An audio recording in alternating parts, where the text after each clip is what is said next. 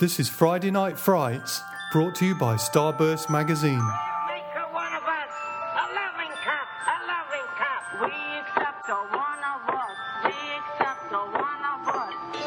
Excellent. We accept her, we accept her. Google gobble, Google gobble. Hello and welcome to Friday Night Frights, the weekly horror podcast from Starburst magazine. I'm John Towlson, and on tonight's show we have Chris Cooke and Stephen Sheil, co-directors of the Mayhem Horror Film Festival.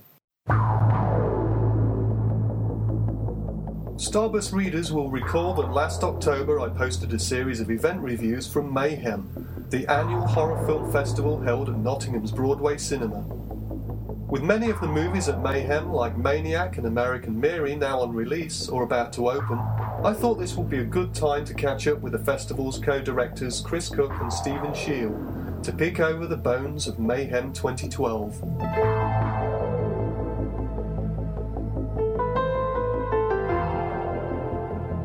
Guys, thanks very much for inviting me to Mayhem. It was my first Mayhem, and it was hopefully not my last. It was definitely a great time. I just wanted to start off asking you both how you started the festival and why. I guess it came from the fact that the three of us, myself, Chris, and our other partner in Mayhem, Gareth Howell, we're all kind of horror fans, and we're all kind of sitting around one night talking about having been to horror film festivals. And we kind of started off doing just around each other's houses, kind of like horror nights where we'd try and see, stay up the night watching horror films as a kind of like mini all-nighter. Becomes the test of how old you're getting when you have less and less of those nights, and they're all shorter. Yeah. But it kind of came out of that, really. It came out of the fact that we were horror fans and the fact that there hadn't been and wasn't a local horror film festival. Gareth and I had both, without knowing each other, in the early 90s, had been regular attendees of Black Sunday in Manchester. And it was a fantastic festival. I know a lot of people at the time were heading down to Shock Around the Clock and all these kind of things down in London. And I was living in Stoke-on-Trent at the time. And it was still one of those things that was out of my financial kind of ability to go and spend a long weekend or do an all-nighter even down in London. Whereas going to Manchester and spending, like 20-odd hours in the company of like-minded horror fans was really, really good fun. And it was a great way of seeing films, especially at that time in the early 90s when things were just going to go straight to VHS. And it was one of those things, quite a seminal thing. So sitting around talking, Gareth, Steve and I, about, our love of the genre and the fact that we kept thinking, wouldn't it be cool to see this on the big screen? Or what if this film was screening with that one? And the fact that we'd been to a kind of similar kind of festival, an all-nighter, it meant that we started thinking, well, maybe we should actually talk to Broadway Cinema about the possibility of putting something on. I'd been the co-director of Bang Short Film Festival for a few years, and we started to get... there were kind of trends in short filmmaking, you know what I mean? If Tarantino's been very popular, there's a lot of films about guys with guns and briefcases and so on, or there were at the time.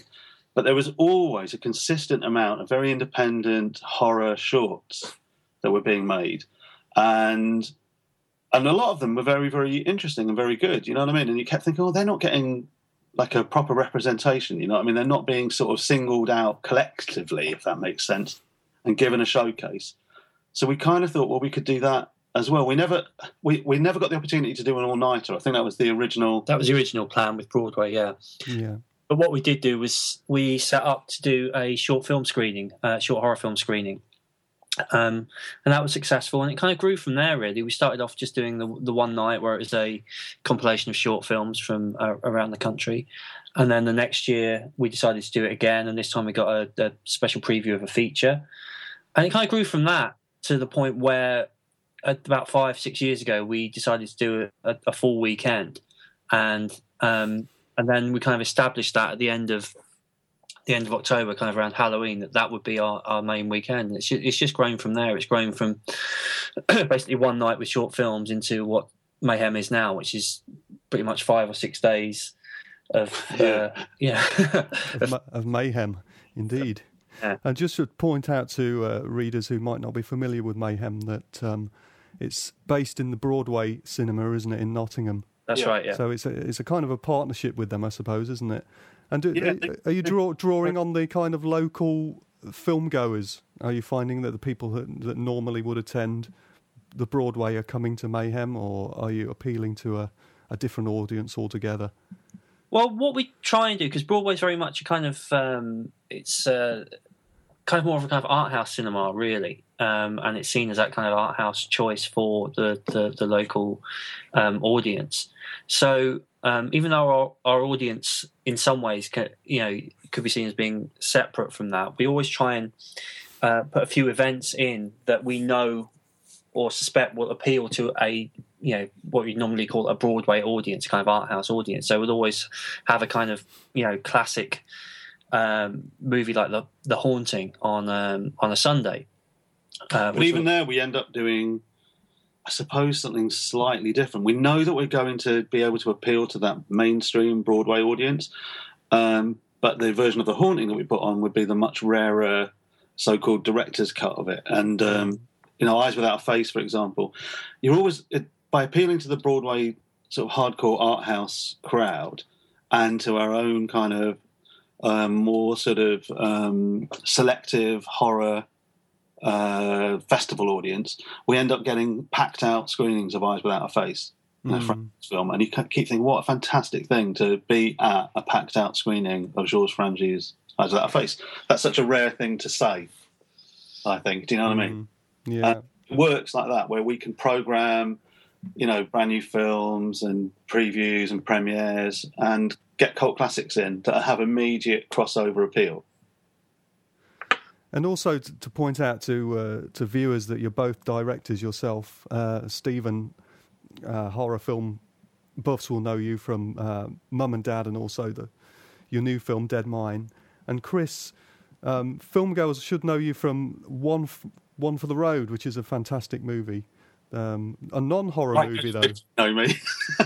I've been very, very quiet since the release of One for the Road. But, getting on with writing stuff. I kind of think that's another one of the reasons that the festival is the way it is. Yeah. Well, because we've got obviously quite a bit of experience of, I suppose, what people call the film industry. I'm not quite sure where the film industry is, but do you know what I mean? The ethereal nature of the film industry. We know what it's like to go to festivals as a filmmaker as well as to attend them as a fan. And it's trying to find that balance, do you know what I mean, where we can invite guests and have conversations with them, with the audience, and make a much more inclusive festival, the kind of festival that we would like to attend as either filmmakers or we'd like to attend as an audience. I mean, because you must be one of the only festivals that are actually organised by filmmakers, and I wondered if some of the crowd that I noticed, some of the young guys and girls who are there seemed as though they may well be film students. Are some of them film students that you know? That's definitely true. In a few cases, I teach. As well, and quite a few of the students have become kind of regular attendees, and some new faces. You know what I mean? But there's an influx of film students. It's always nice to see people that you go, oh my god, that guy's really interested in special effects makeup, and he's working as a makeup artist, in low budget independent horror films. And there's a film student over there who has just written his first horror short, and you think, it's so nice that they will do so. For instance, we had that lovely screening of Grabbers. Yeah. And the director said during his intro, instead of doing a Q&A, he'd be in the bar. So you end up with that quite nice thing afterwards where you see a whole host of really interested film students standing around wanting to ask questions that aren't just about, tell us about the making of the film. They're also very much about a specific kind of interest in their own interest in making films. So John Wright was really brilliant at then being able to kind of give new filmmakers tips from his own experience, almost like a one-to-one. So it's nice to have those kind of people in the audience as well as up in front of the audience talking about making films. They start to talk a lot more about that experience of making a film. Yeah, I mean, absolutely. And one of the great things about Mayhem is that you do feature short films, don't you, as a screening of short films as a discrete screening in itself, not just to we don't have not just to support the features, but it's a great showcase, isn't it, in itself? Again, it's always rammed. People really love short films, it seems, and they're not bored. It's that thing of thinking, oh my God, we're going to give them nearly 2 hours of back-to-back short films. So we program it as carefully as we can and try and put as much variety in there as possible and spread them out effectively, you know what I mean, in terms of the overall program. And I guess people have that thing like they have for anthology films as well. If you didn't like that story, don't worry, there'll be another one along in a minute. Yeah. And it is like that, do you know what I mean? You get like a really nice crowd response. It's lovely to hear so much applause in a cinema in 2 hours, you know what I mean, where people are applauding each and every film that's been up on screen. I guess one of the things we try to do with Mayhem, I mean, if we have any kind of mission statement, which we don't have a specific one, but one of the things I guess that we always talk about is this idea of being able to give the audience a kind of snapshot of where horror is worldwide at the moment. So that includes the shorts and that includes the features. We try and look far and wide for the stuff that we can put on, and obviously, it depends on the availability. But we're quite kind of open to to bringing films in, and I think we see it as a bit as our remit, kind of to kind of give this kind of whole kind of idea of where horror is at the moment. Absolutely, it's like testing the waters, a kind of litmus test, again, what's out there, what are people making, what are the trends, what's exciting, and obviously, I mean, it has to actually excite us in some as well. We're still kind of curators and archivists and film fans, and we're still, trawling through hundreds of feature films and selecting the ones that we kind of think not only are they available. I mean, that's one of the big issues for every independent film festival is availability of films. Not everyone can premiere films all the time. It's very difficult. But the films that we select are the ones that we want the audience to watch with us. So can you take us through a little bit of what your selection process might be? I mean, how do you actually find the films? Presumably some of them are kind of sent to you, I suppose. Some of the short films are student films. But how would you go about actually getting through the screeners and finding the kind of final short list of films that you might want to include? Well, the short films, as you're saying, we'll create a deadline and do a call out for short films, as well as going online and searching for, seeking out short films directly ourselves and short film makers, and asking short film makers that we know what they've been making, and trying to just see as many short films as we possibly can. Similarly with features, yes, we'll get sent in screeners for features. Yeah, we'll talk to all the distributors about them. We'll prey on everybody around the time of Cannes, all the sales agents, and start talking to them about which films we should be looking at. We'll go online with Sinando and talk directly to sales agents who are trying to get their films into festivals so that we can view them online well ahead of releases. And we'll get sent stuff directly from UK distributors and talk directly to them about what they're buying, what they're thinking of buying, what they want to present, what they want to give us. Because we've been going for a few years now, I think we've got good relationships with a lot of distributors, so that when we know, Mayhem's coming up, we can talk to them and say, what have you got coming up that you think we might like, that that we can take a look at. So it's good to have that, to be in that position. I also have to say with the shorts, over the past couple of years, we've been working with a woman called Annie Parry, who is now our kind of shorts coordinator, really, and she does a lot of the work in terms of tracking down shorts. Tons of work. Yeah, she'll look out for shorts from around the world and actually contact filmmakers and she'll be online looking at all the kind of major appropriate kind of websites and festivals, other festivals as well, internationally, and hassling. I mean, really hassling them to take them all and see what falls out. And it's really good to have, actually, an extra person. When we say there's three of us, with Gareth, Steve and me, and in reality there's four with Annie doing all the work she does. And all the rest of the Broadway staff as well are fantastic and helpful, and they all seem to pitch in. What's really lovely, I think, is during the festival. I mean, one of the things we get for festival feedback, first of all, is the fact that people really like the venue. It's a great environment. It's a comfortable cinema. The seats are nice. The screenings are nice. We have an absolutely fantastic, dedicated projection crew who work with us as technicians, projectionists, and massive horror film fans throughout the entire festival, but also through the whole build-up to the festival. Testing stuff, asking what we're getting, hyping stuff with us as well, do you know what I mean, trying to promote stuff.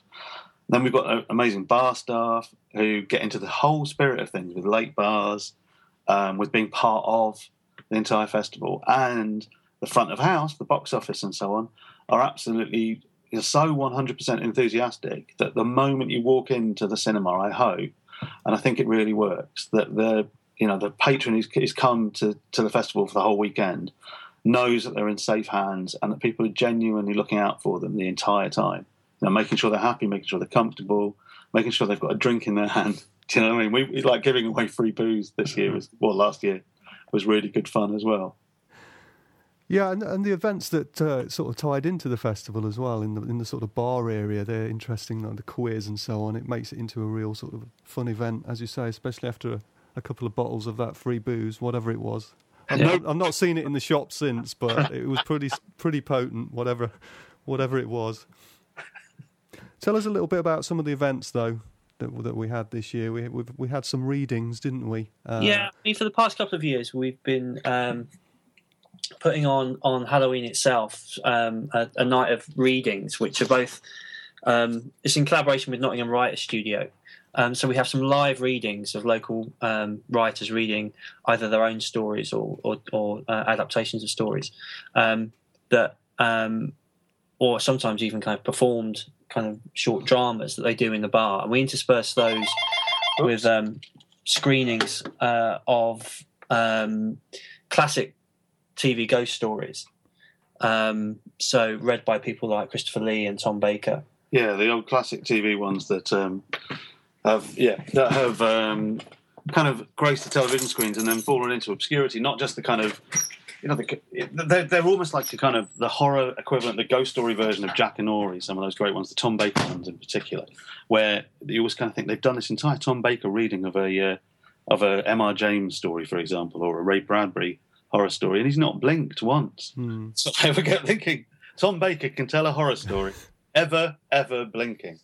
So we'll put those on, and again, that's also kind of co-curated by Nikki Valentine, who is a horror novelist breaking out into the writing industry herself. Do you know what I mean? With a couple of novels out at the moment. Haunted last year did really, really well. So did that, and we did a kind of an experiment in fear this year as well with a couple of the guys behind Blackout, who normally run stuff like Blackout, disco, and do kind of sensory deprivation kind of disco and music events. They did a kind of MK Ultra human experiment. Kind of, it sounds so wrong, doesn't it? Experimented on members of the audience. Yes, eugenics. We've done stuff before with the Thrill Laboratory over the years, and they're going to be returning to us soon as well. And Dr. Brendan Dare, who has now got a bit of a career in TV as well. We did like a live haunted house experience the year before last that was kind of beamed directly into the cinema. Where a series of subjects who believed in the supernatural, someone who a firm believer in scrying, someone who's a firm believer in Ouija boards, someone who was a psychic, would all be taken into a genuine haunted house just across the road here from the cinema to see if they could actually detect any supernatural phenomena, which is brilliant and bizarre. The Thrill Lab have done stuff like wiring people up to sort of measure the body and the full physical reaction to watching horror films. We did an experiment with them where they wired somebody up and watched a cult classic, actually, The Haunting, Robert Wise's version of it, and then watched a modern horror film. I can't remember which one they were wired up to compare whether old horror films that rely on suspense work better physiologically to create fear on the human body and the physical experience of watching compared to a more visceral modern horror. And what was the result of that? I'm fascinated. The older film, it's no surprise this at all. The film was more effective in generating genuine physical responses, from sweat to rapid eye movement to muscle contraction and so on and so forth. You know what I mean? It's kind of predictable. We were comparing, I think, a kind of masterpiece of cinema. Exactly, yeah. And something untested, unseen before. So maybe that was a little bit too sort of, it may be predictable what the results were. The year after, we did an experiment with them where they made subjects wear gas masks so that they could monitor breathing as a physiological result to watching Piranha 3D.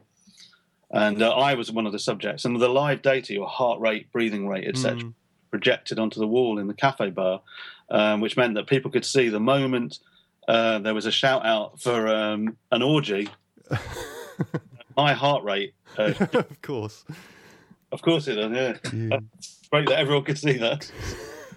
We tried to sort of involve the audience through that kind of thing. You know, we've done laser mazes where you get killed and someone else is killed if you can't get through the laser maze. We've done these experiments in fear live during the. I guess the whole thing is we've got the collaboration with Broadway, and Broadway's got a building here, and we've got the opportunity to do other stuff around the building, and Broadway quite like it, and we like the idea that the festival isn't just one screen. You know, it's the screen, it's the bar, it's other rooms. It's about the whole experience of being at Broadway, and we try and make sure that it feels like that. That it feels like if you come for the weekend, you're here for the weekend, and there's stuff to see and there's stuff to do. And we'd love to do more. We'd like, we'd put on exhibitions. We'd love to do more live stuff. It just comes down to the partnerships that we can make and what's available. It's certainly a fantastic space, and one of the nice things was some of the stuff that you got from The Shining. I think you had room 237 on the toilet door, didn't you, and stuff like that. We did, and we had some special prints from released from the Kubrick archive, and we had some vinyls that we put over the windows. We had some beer mats, special Shining. It's lovely to walk up a kind of a deep blood red corridor lined with pictures from the Kubrick archive before you go into the cinema to watch this kind of new digitally remastered longer version of The Shining. And even the beer, we had a Shelley Duval ale, which was pretty good too. So let's talk about some of the films, though. Maniac was the first film that you showed of the festival, and it was a late edition, wasn't it? Yeah. Quite a coup to get it. And very hard work. I mean, we do try to get the best of what's out there on, and I think largely we succeed. And it was hard to get, and it was a real effort getting it, and I think it was enormously well worth it. It was kind of, late edition, doesn't appear in the brochure, it's kind of a surprise film, and we marketed it online to everybody, and we had a good audience, I think, for it. It's a fantastic film, and it is one of those ones that you kind of think is going to, if not divide a horror film audience at a horror film festival, certainly be one that rewards them in lots of ways. It's going to be contentious. It's going to create argument and discussion, and to be able to start the festival on that footing felt like the right thing to us. Do you know what I mean? Everyone's going to walk away going, "Oh my God, that set up a pretty high benchmark," and it's a film that has to be seen, I think, hopefully uncut and on the big screen. I mean, it's out here, and I think the 15th of March. We should really check the BBFC website and see if they've been. The BBFC have changed their website design to make it as hard as possible for people to be able to go on casually and find out latest acts of censorship, if I can say that. It's harder to go on that site now and find out immediately, what are they looking at and what are they cutting? I'm sure they'll be looking at Maniac quite closely, even if it's just because of the notoriety of the original. Yeah, I think they will be. Yeah, Maniac was quite an interesting film to put on here, though, because it's a remake of a quite a sleazy kind of original film, which would only really be known by horror film fans. But because of the lineage of the new one, especially with Elijah Wood being in it, it means that when we're marketing it to a Broadway audience, there's the potential of picking up some of those people who aren't just coming to see it as a remake of an earlier horror film. They're coming to see it because it's got that kind of lineage with Elijah Wood and with the director and the producer. Yeah, they're going to get a lot of Tolkien fans to see it. Yeah, Frodo goes psycho. Well, people shouldn't forget that he was in Sin City as well, wasn't he? Yeah, I mean, he obviously likes to play really edgy, difficult, psychologically damaged characters as well. You know what I mean? I kind of think he's a very good actor. And also it's quite a fascinating film. You know what I mean? I guess people are reading about it online, and it's shot almost entirely, I'm going to say here, without wanting to give any spoilers, from his point of view. That doesn't mean that Elijah Wood's not in it. His presence is felt all the time. He is very, very, very good in this film. It's very raw, incredibly unsettling. The violence is in your face, literally, all the time. I mean, it's one of the very few films that's actually been shot that way, isn't it? I suppose the most recent one before Maniac was Enter the Void. Enter the Void, yeah. I always kind of think back to, was it Lady in the Lake? Yeah, which was one of the first ones, wasn't it? Yeah, and I kind of... It's an absolutely fascinating technique, one that lends itself entirely to cinema, which cinema avoided for so many years, and only now seems to have kind of considered it as a valid form, I think largely because of point of view gameplay, which is a pity, as I think it does lend itself to what cinema is about, that kind of raw, kind of pure experience. And certainly going back to the BBFC, one of the things that they used to get them up in arms in the 80s about this, the original slasher cycle was the point of view camera work that, in their opinion, made you identify with the killer. So to have this new Maniac that's entirely shot that way is certainly going to raise a few hackles, I think, probably amongst the old school. It's the entire point of the film, isn't it? Yeah. The entire point of the film is about your identification throughout the film. Yeah. And I think it's a challenging film, you know what I mean? It's a challenging film, and not in a bad way at all. I think it is certainly incredibly stylized and stylish, and there are questions and arguments and debates to be had about realism in the film, as well as point of view, and the kind of reliability of Elijah Wood's character as a narrator. Do you know what I mean? But those conversations will have to be had after everyone's seen them. I think it's some weird argument that comes up when people imagine that because you're seeing something from somebody's point of view that you're somehow magically going to become them as soon as you leave. Rather than just it being a way of you understanding why somebody might do some quite hideous acts, it becomes something that the people that like the BBFC imagine that you're going to just walk out the cinema and suddenly you've become possessed. Well, it's strange, isn't it? You would have thought it would be the opposite way round, that you identify with the person's face on the screen rather than I think taking the point of view camera. One of the greatest things that it's clearly kind of referencing at points as well, is Peeping Tom. Yeah. And it's hard to talk about these, isn't it, without spoiling the ends of everything. Well, yeah. We mustn't do that. Sympathy for the devil is the kind of important kind of thing as well, isn't it? About understanding character by allowing us to empathise with them, even during these most atrocious things, is actually quite a brave thing for filmmakers to attempt. You know what I mean? They've been attempting it forever. Yeah. Do you know what I mean? It's one of the points of drama. Yeah. So I think the BBFC would be silly, and unfortunately they do spend a lot of their time imagining things. Yeah. Well, talking about realism, as you was mentioning earlier, the next film that kind of stuck out for me was Ben Wheatley's Sightseers, and Mr. Wheatley was in attendance as well, which was nice to kind of see him there in all his downbeat glory. Yeah. And with Steve Oram as well, the writer star. Yeah. It meant that there was a lot of beards. Everyone seems to be sporting a rather large beard. They've all been outside, weather beaten. Well, that's right. I think it was a condition of entry to the film, wasn't it? That even the women had to have beards. Yeah, absolutely. Yeah, we expect everyone who comes to Mayhem to have a large beard. So what did you think to the film? It certainly seemed to go down very well with the audience. There was a lot of audience response, lots of laughter, lots of sort of shocked silences at times. Yeah. I think that's the fascinating thing that Ben Wheatley achieves in all of his films, is the kind of relationship between comedy and violence, or shock and violence.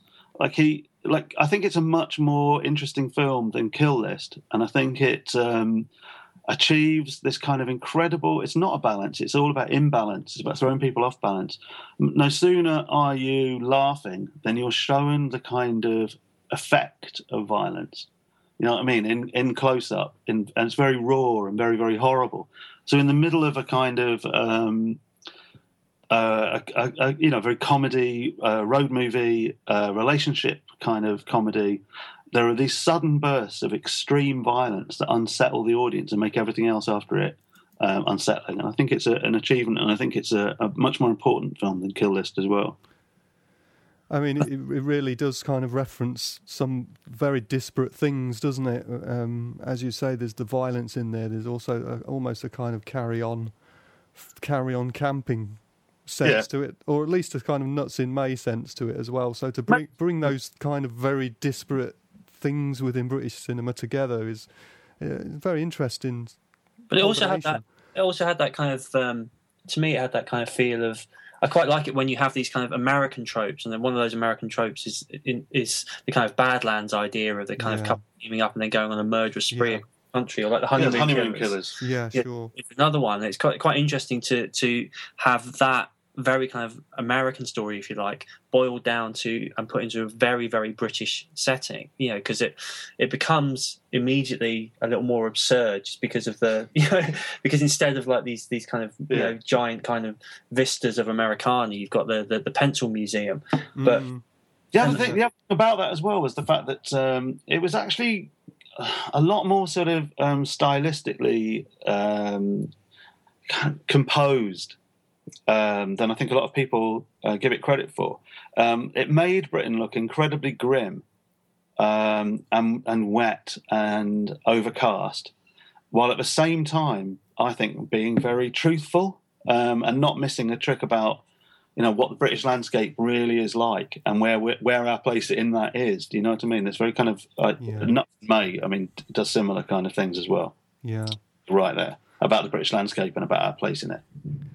I think maybe what we were saying, the way these things kind of converge is that kind of sense of the absurd, isn't it? It's sort of absurd that we should want to go out in a caravan in the weather that we have, and it's kind of absurd that a pair of killers would go out in the British countryside as well. So I think that the kind of thing there as well is that idea of it being a kind of crossover as well. You've got not just this convergence thing, but the idea that it's a British comedy that is produced, by a very famous director, and Edgar Wright, and people are going to go to it for that reason too. A British comedy that, in reality, is quite horrific and disturbing. A lot more disturbing than Shaun of the Dead. And I keep thinking, I wonder how audiences outside of a horror film festival really reacted to the film. Do you know what I mean? I know horror film fans will react to it in a certain way, but I'd be fascinated to find out how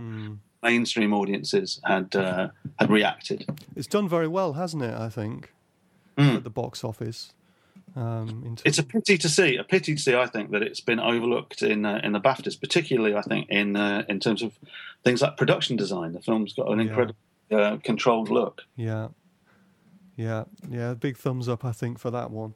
Let's jump forward a little bit. I will ask both of you towards the end what your own personal favourites were, and any films that we kind of missed out that you wanted to kind of talk about. But I suppose a film that I found particularly powerful, personally, was Chained, which was Jennifer Lynch's new film. Chambers Lynch. Jennifer Chambers Lynch. I think I wrote in my review for Starburst that it was a real gut-wrenching film. I can't remember a film, in fact, that I've seen recently that had such a powerful effect on me at the end, and it really kind of did make my stomach tense up. And very powerful stuff. What did you think to that one? We watched it in its not its rawest state, but we watched it in a pretty rough cut. A series of separate reels, incomplete. Oh, are you still there? I'm still here. Yeah. Sort of weird noise. A series of separated rough, incomplete edit reels with kind of little modifications, grades, a few special effects, and etc. to be added later. And it was still really powerful. And I kept thinking one of the things that made it really, really powerful was that incredible central performance. It's so controlled, and this constant air of menace and threat throughout the entire thing is maintained so well all the way through it, I think. And I think it is a really powerful film, and it's kind of already been talked about quite a bit on the internet as her return to form, but I kind of, to give her more credit than that in a weird way. I mean, she's made consistently interesting films.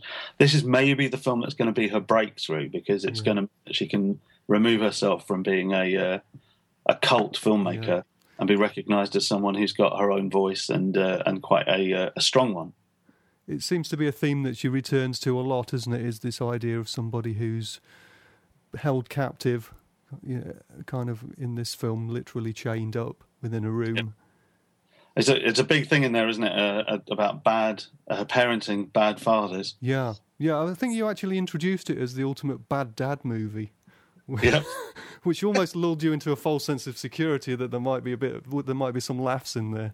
Sorry.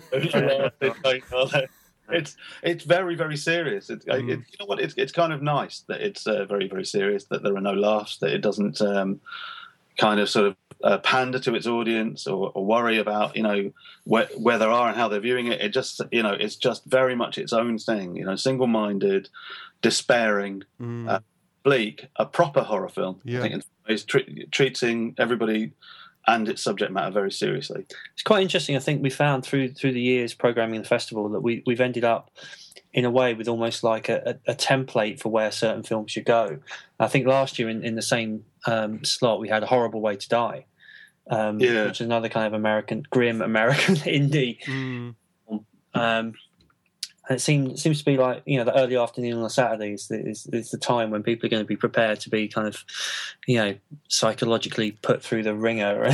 Well, you can go and have a pint of Shelley Duvale afterwards. Exactly. Then you can recover a bit. I don't think you'd recover if you had a hangover if it was on Sunday. I think it would just send you completely over the edge, and that will be it.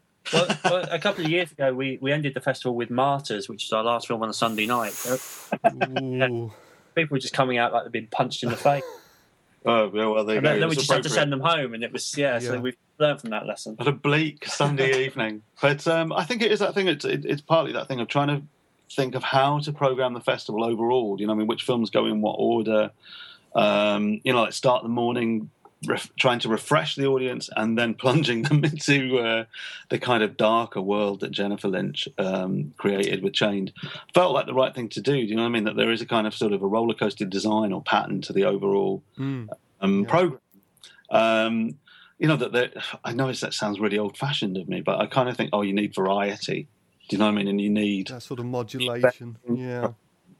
Taking people on a journey, taking it a little left field, then something different, just changing the mood and tone all the time. We followed Chained, for example, with a weird kind of world premiere in some ways, the British premiere of the TV series Secret of Crickley Hall, with Joe Ahern, the director and adapter of it there. And it's completely different from Chained, obviously. A good thing too. Do you know what I mean? To be able to take people out of Chained and give them a break, something that's much more televisual. Sounds like it's not cinematic, but in reality, television has got such a strong tradition of ghost stories and horror stories that we wanted to be able to reflect some of that as well. But Chained is its own peculiar thing, and I really hope people discover that film and support it, I think. It'd be really good to see some more films like that. Well, Secret of Crickley Hall felt positively sort of comforting afterwards, I think. Yeah. That nice kind of ghost story, as you say. But Manborg, I think, was pretty much... I think that was the Sunday morning, wasn't it? Yeah, which was a real antidote, I think, to... we like to wake people up after a long night of drinking and festivaling. That's right. Something short and sweet and fun. Yeah. And made for $1,000, I hear. That can't be right, can it?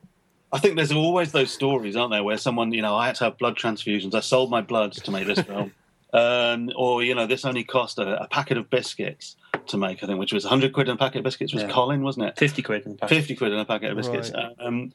I'm always wary of that because I'm sure if you actually looked at the time given over to people for free and if post-production was really paid for and so on and so forth, if you had to pay for the computer you did it on, all those kind of things, it would be a very different kind of cost. But when you watch Manborg, it's kind of beautiful to kind of know that the green screen footage was all created in their garage. And it really is telling because you can hear the tinny echo on the sound recording of the garage walls bouncing around. Even if they're in a huge, expansive exterior scene, you can hear that kind of tinny echo. And I kind of thought, well, it's a film that's made for, love and fun. And people, genuinely, the enthusiasm of everyone on screen is infectious. It's one of those rare things where everyone probably had a good time making it and everyone had a good time watching it. Oh, yeah. I mean, the audience loved it. Yeah, and it does look cheap. I mean, it doesn't look expensive. It looks cheap in a good way. It looks, it's cheap in the very best ways. It looks better than than Flash Gordon, the 70s one. That's like I'm casting like it's some kind of blasphemy. Yeah, you're probably right though. It's such a great film. Everyone should see Manborg, but recreating it, trying to find the right atmosphere. We showed it as an early morning kind of refresher. I think it could work really well on a kind of Friday or Saturday night if you've got some mates over, your friends are all together. You've already drunk most of the 6-pack that you've got. Yeah. I think you have to be half cut and in the right mood, or you have to be with a really big kind of gang of people. The great thing was, as we were promoting Manborg, it's got such an awesome poster, such an awesome trailer. All you've got to do is write, hey, this is like those VHS films from the 80s, those kind of mental science fiction kind of films. Like, just please come and see this. People go, oh my God, it's like this. And they would be throwing their tuppence worth in, because there's such a huge cult audience, to want to see those films, you know what I mean? Want to recreate that kind of magic. And it does work. It's like sometimes people that pastiche cult movies end up making some awful rubbish, not really understanding either the genre or the audience. This one gets it 100% perfect. Yeah. No, it's very, there's definitely an intelligence there in the background. Dead Sushi as well, another film. Steve Kostansky, they need to be given all the praise. Dead Sushi, yeah. Another another jaw-dropping movie from Japan. I mean, what are those guys on? Obviously, there's been like a whole series of kind of cult Japanese extreme cinema that's kind of been at the kind of surreal edge of violence and spectacle and comedy. And a lot of the time, they have had their eye on an American market, I think, really, to kind of sell those films internationally. And it's worked well with companies like Sushi Typhoon and Akatsu, kind of making and churning out those things. What's happened recently, it seems, is there's been a kind of golden age of absolutely mental, completely off their rocker films, where you genuinely, with Dead Sushi, for example, the kind of story of a girl whose father doesn't believe she should be allowed to make sushi, even though she's an expert because of her being a young woman. So she ends up working at a hotel that is soon under attack by living dead sushi. And luckily, her martial arts skills and cookery skills will be able to save the day. You kind of think, will this work? Will this work? I'm going to watch this film. Will I actually enjoy this?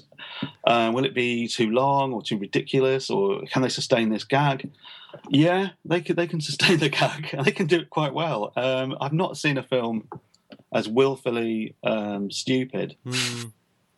It's really, really good fun. And it's quite charming. A lot of those other films, it just sounds really stupid, doesn't it? A lot of those other films are sometimes bordering on the offensive. Sure. Yeah. Well, it has a sort of that kind of feminist undercurrent as well. It reminded me a little bit of the films of Itami, Tampopo, the guy who did Tampopo in the 1980s. It's sort of similar. What a fantastic reference, of course, yeah. Very similar sort of theme. This is kind of like Mutant Girl Squad crossed with Tampopo. Yeah. As your poster quote. Yeah. But has the film got a distributor yet, do you know? I don't know. I know that it's certainly done a good festival run, and I'm hoping that that's the end of its kind of festival run. What's going to happen now is that it's going to be picked up and given proper release in the UK. I really hope so. I mean, it's one of those things where you kind of are really pleased as a festival to be able to host films like that, because you want it to get out there and get an audience, and for that buzz to kind of allow that process to take place. You know what I mean? Allow people to go, well, there is a point of buying this film. We really should release it. I'm hoping that's happening. Same thing, for example, for Rabies. You know, the so-called first horror film to be made in Israel. That film is a couple of years old. And it's only festivals that are keeping it alive. And I can't think of a film more in need of a UK release. So if anyone's seen Calavet, Rabies, if they've seen that film, they'll know what I'm on about. It's full of twists. It's full of surprises for an audience. I kind of think maybe it's my film of the festival, the film that I really enjoyed. Well, it's just interesting because it constantly surprises you, constantly goes in different directions to where you expect it to go, and I think that's always a good. And I would really want to see that getting a good UK release. You know, even if it's straight to Blu-ray and DVD, I just think it's going to find a cult audience that give it all the sort of energy it needs to build an even bigger audience than that. As you say, it's a very interesting kind of surprising film, isn't it? That it kind of touches upon those tropes, but kind of goes off in its own direction in quite subtle ways, interesting ways. Do you think the title, though, is a bit of a misnomer? Yep, everyone's going to expect to see some kind of rabid virus movie. Yeah, not going to get that at all from Rabies. It certainly is about a kind of, infectious violence. The idea things will spiral out of control. You know what I mean? That anyone who steps into this situation, into the woods in the story, with an aim to help someone, will soon be contributing even more to the horror and violence that's going to start spiraling out of their control. It is a kind of unique film. I do agree. I think that it's the wrong title, and maybe that's the problem. Yeah, maybe that is the problem. Yeah, I don't know what I'd call it though. Well, it's kind of, it reminds me of maybe readers could perhaps and listeners could write in with some suggestions if they've seen the film. Yeah, please do. So, what did we have next after that? We had The Shining, didn't we? Which you showed in the longer version, which was the version that I think had been originally released in the States, and Kubrick had cut it down a little bit, hadn't he, after the previews? Yeah, for UK audiences. It has to be said, occasionally slipped out onto ITV screenings in this longer version, but it has been digitally remastered and re-released to UK cinemas thanks to the BFI. Yeah, they've been really good supporters of us in our archive and search for stuff in the past as well. It was really nice to screen it. We were originally we knew we were going to screen it a long time ago, long before the HD remaster.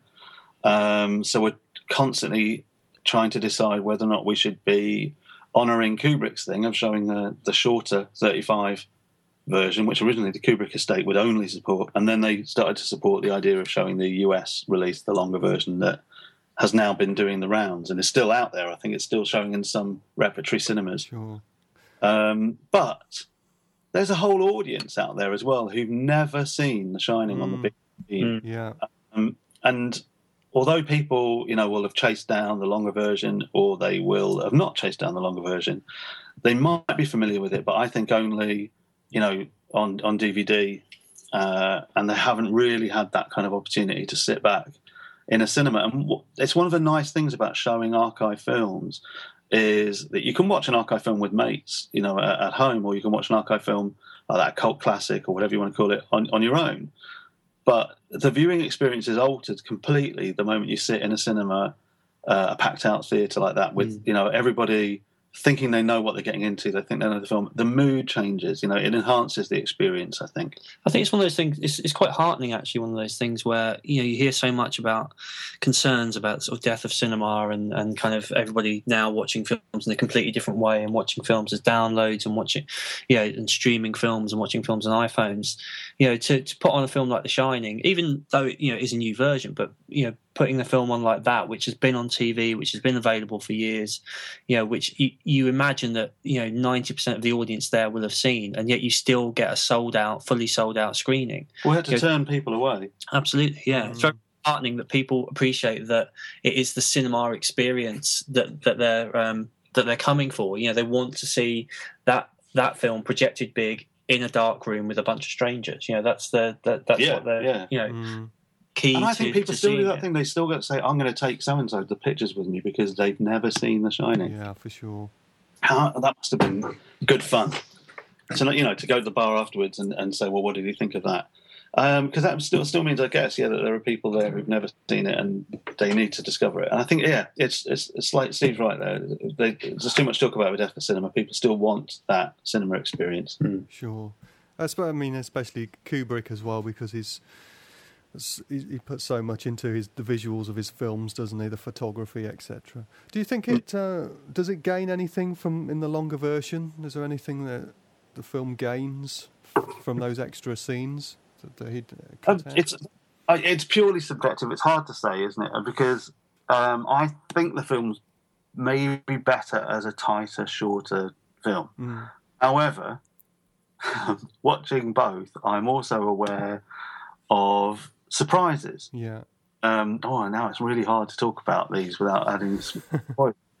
But those surprises either enhance my appreciation of the shorter version, or they make me kind of think about what people were intending when they first released that film, how they kind of think of these kind of nuances. And there are nuances in this longer version that do not detract from the original version of the film at all. In fact, I think they add to your understanding of the meaning of the film. And the way that it works as a piece of sustained suspense. Yeah. It's certainly got that wonderful long build-up, hasn't it, which is quite unique for me in a Kubrick film. For me, his films always start off very strongly but kind of tend to tail off a little bit. But The Shining is certainly one that starts strongly and it just keeps going and building and building. It's fantastic that way. Absolutely. That's a really good point, isn't it? That I do think that it very rarely as well for a lot of horror films, particularly modern horror films, that like to start with a bang, then quieten down. This one takes its time, really does take its time building. So on to American Mary then, which is a film that's getting a lot of coverage at the moment. It's just about, I think it's just about to be released, and I know that the Soska... Yes, right. The Soska twins are just finishing their tour of the UK. Yeah, just doing the Fright Fest tour. Yeah. Fantastic filmmakers with a big cult following.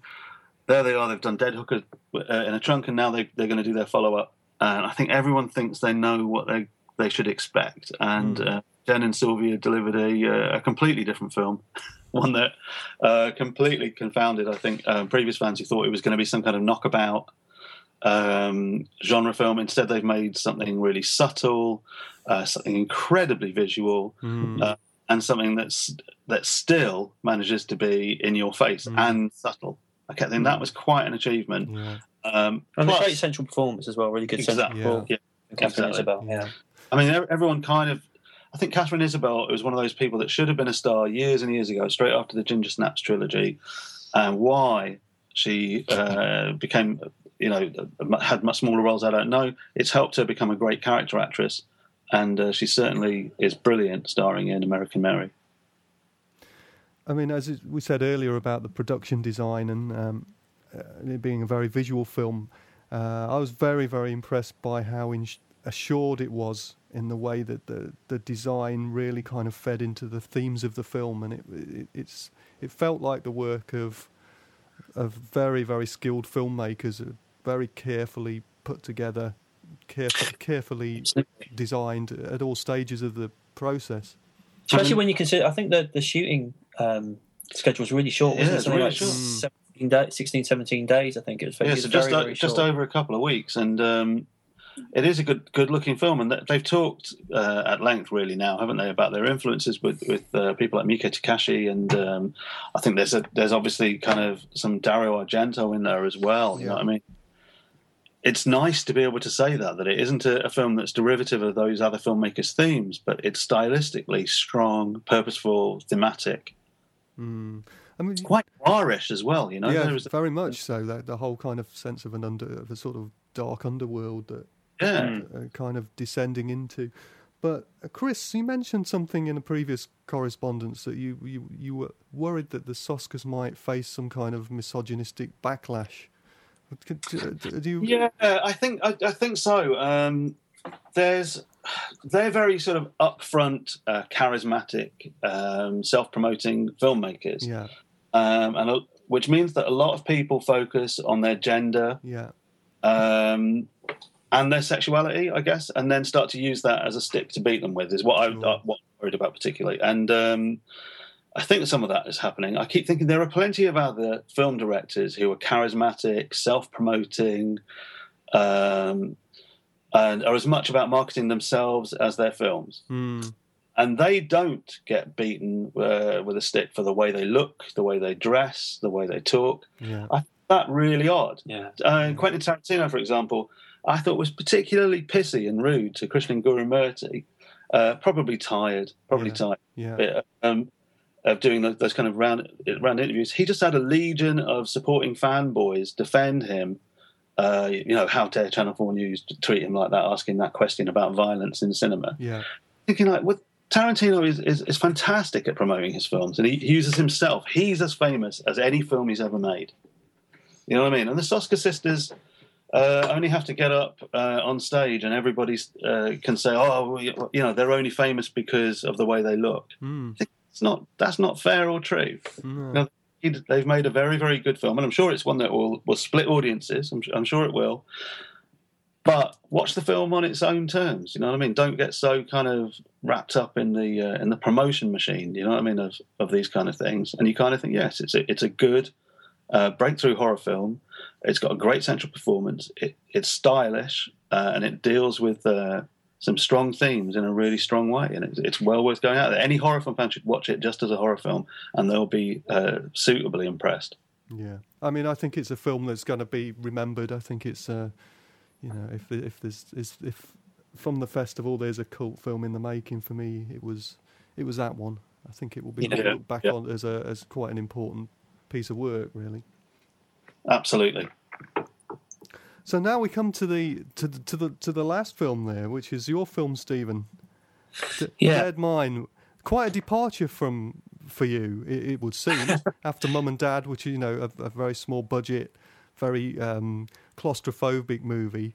Here we've got a kind of, it's an action adventure as well as having horror elements, and there's a bit of kind of Raiders of the Lost Ark in there, a bit of kind of almost Italian cannibal movies in the jungle in there. I mean, and it's all, you hold it together really well. The whole thing comes together. It's really exciting, beautiful to look at, very assured. The action sequences are great. So what's happening now with Dead Mine? Dead Mine should be coming out over here. At the moment, it's playing in cinemas in Indonesia. It was made for HBO Asia. They were the main financiers, and it was made primarily for an Asian market. It was made to go on their channel, but also to play theatrically, and it's played in Singapore, the Philippines, and now Indonesia. So it'll be out here. E1 have got it, and it'll be out here in the next couple of months. They're just kind of preparing the release at the moment. But it was quite a departure. And I mean, for me, there were a lot of things that were kind of already in place. The script came to me. There was a version of the script already written, and I basically redrafted the script and was asked to redraft the script to make it better fit the budget that was available.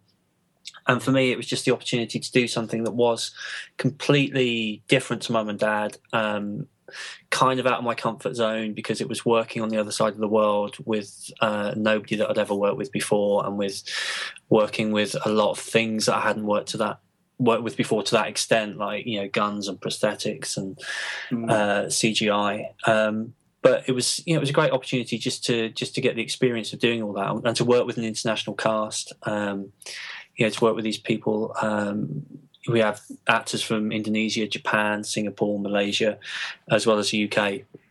And for me, it was just that chance to do something that was kind of like a pulp adventure. I just kept thinking of it. I was reading a lot of kind of pulp novels and stuff like that, and thinking that in a way, this you could have this film made in the 30s. It's that kind of bunch of people on an island kind of, hunting for treasure and hacking through vines with machetes, but also kind of feeding in a bit of that kind of, 1970s kind of Italian kind of, cannibal movie stuff.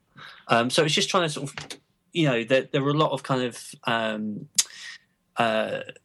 challenges in terms of fitting in a lot of the elements that were in the script and which had been kind of already kind of put in place, and trying to kind of make it work as narrative, and trying to keep everything kind of moving along. Again, it was a lot bigger budget than I had for Mum and Dad, but it wasn't that much longer a shoot. It was it was only a week longer than the shoot for Mum and Dad, so it was still pretty kind of intense. Something of that scale done in, I think it was 24 days. It was. I think in British and American terms, it's still a very low budget. Oh God, yeah. And one of the things that struck me when I was watching it was just how carefully controlled the camera is. When you've got all those wonderful. The camera's constantly moving in it. Yeah. Even though it's kind of almost in a kind of subconscious way that you might notice it. Well, how did you kind of prepare for that? Was it carefully storyboarded? Did you have this in mind as you did? I mean, I worked with a really good DOP, John Radel from Australia, and he very much likes to move the camera. He very much, every shot he'll want to put a little kind of track in and do something. So certain sequences were storyboarded, certain of the action sequences especially were storyboarded. But then a lot of it, the difficulty was we were having to kind of work really quickly. And a lot of times I would only ever get to see the finished set pretty much just before we stepped on to start filming, just because the art department were having to work so hard and so quickly to get everything done. So a lot of it was basically shot listed pretty much on the fly, which was difficult, but a really good kind of experience. In retrospect, not at the time, it was horrible. In retrospect, it was it was good just to try and myself and John would just think about, well, how do we best show off these sets, because the sets were great. We had a fantastic set designer in Ian Bailey who built us these fantastic sets, and then part of it was there's a big central cast. There's like 8 characters in some of the scenes, so some of it was just about how do we get all of these people featured in a scene, in this first kind of half an hour or so, first half an hour, 40 minutes of the movie, there's like 8 people moving around together, so it's but yeah, we wanted to keep the camera pretty mobile and to really exploit the like I say, exploit these sets and to get the most out of it, but to also have this kind of sense of kind of movement and moving deeper and deeper into this space. It allows you to do something else as well. I kept thinking was the fact that the film, we were talking about Shining a bit earlier, it is a slow burning beginning, and it allows you to sort of be slightly off kilter and unsettled. You know what I mean? As that kind of both the atmosphere is kind of setting in, you start to feel that you get a sense of the characters before things really kick off. Well, that was a particular strength of Mum and Dad as well. So that was a quality that I think carried over into Dead Mind. But what presumably was new for you was the kind of action adventure filmmaking. How did you cope with that? Was that a kind of steep learning curve to do something like that? But I had some great. All of the actors were really kind of up for it, and we were working with a stunt team, and the actors had a kind of week-long kind of rehearsal. During rehearsals before the shoot, we had a week of running the lines, but also interspersed with that, they had a week working with a stunt team, and we had a couple of actors, Joe Taslim, who was latterly in the Raid. He's a kind of basically a judo expert and very good at martial arts. And Miki Mizuno, also fantastic at martial arts and fighting. She's in the Hard Revenge Millie film. Yeah, and she was in Guilty of Romance. That was last year as well. So with guys like those, I mean, they were they came to it with a lot of experience in doing that kind of stuff. But all the cast were really, really up for it, and we didn't have a lot of time to shoot those scenes. All of those scenes, especially the action scenes, were shot very, very quickly. So we just and there was a lot of things going on, because a lot of times the actors were fighting against stunt people who were wearing prosthetics, and the prosthetics would take 5 or 6 hours to get on. So that would cut down your amount of shooting time that you had for the scene, because you could only start shooting once they were fully made up and on set. So it was. That was kind of challenging, but it was like I said, we had a good crew, and the cast were were really up for it. And yeah, it was a steep learning curve, but I enjoyed it. That was one of the attractions for doing it, was that it was just something that I hadn't really done before, and it was just great to have the opportunity to do it. Yeah. Can you see yourself going more in that direction into action cinema? I'd be interested in doing more of it. Yeah, I really enjoyed it. I mean, at the moment, I'm just looking out for what the next opportunity is. I've got a couple of projects lined up. I've got a British anthology film that I've just finished the script for, and then I've got another script that's much less action oriented, that's much more kind of psychological. But I definitely want to do something like that again. It was really good fun working with those guys. I have to say, as Steve's friend, I think the anthology film combines the best of the kind of grim character and situations from Mum and Dad with the kind of the sort of action set piece that you'll see in Dead Mine. Well, keep us posted on that, and keep us posted on Dead Mine as well. Yeah. So that here at Starburst we can feature that if we can. That would be great. So anyway, let's just kind of round off the Mayhem discussion then with your thoughts for the forthcoming Mayhem. It's probably a few months away for us. Probably not. Doesn't seem that far away for you. It doesn't seem far away. We're about to go and leave you right now. Yeah. So we can have a meeting with Broadway Cinema about that very thing. So what can you tell us? And have you got any nice tidbits you can tantalise us with for what's coming up next year? Yeah, I can definitely guarantee there will be horror films and shorts and surprises. But we can't say any more about it really at this stage. It is too early, and we're in the kind of the beginning of the kind of planning stage, the very, very beginning of the planning stage. There are all kinds of things up in the air and plate spinning. We'll see. But we are open to suggestions. If anybody wants to see anything like Archive or Cult on the big screen, just get in touch and let us know. And also, if anybody has is finishing a film or making a film, independent horror film, then we're always kind of happy to look at those and see if we can feature them in the festival. And to be able to send them to us, go to the website and the address is there. But essentially, you're sending stuff to Broadway Cinema in Nottingham for Mayhem. But we'd love to see some new independent features and shorts. Features and shorts. Particularly, good British stuff we love. Yeah, brilliant. Chris, Stephen, thank you so much. Thank you. Thank you, John. For more information on the Mayhem Film Festival, visit mayhemhorrorfest.co.uk. Friday Night Frights. Well, that's it for tonight's Friday Night Frights. But don't forget you can reach me via the Starburst website or on Twitter at Starburst_mag. Until next time, stay scared. You and me.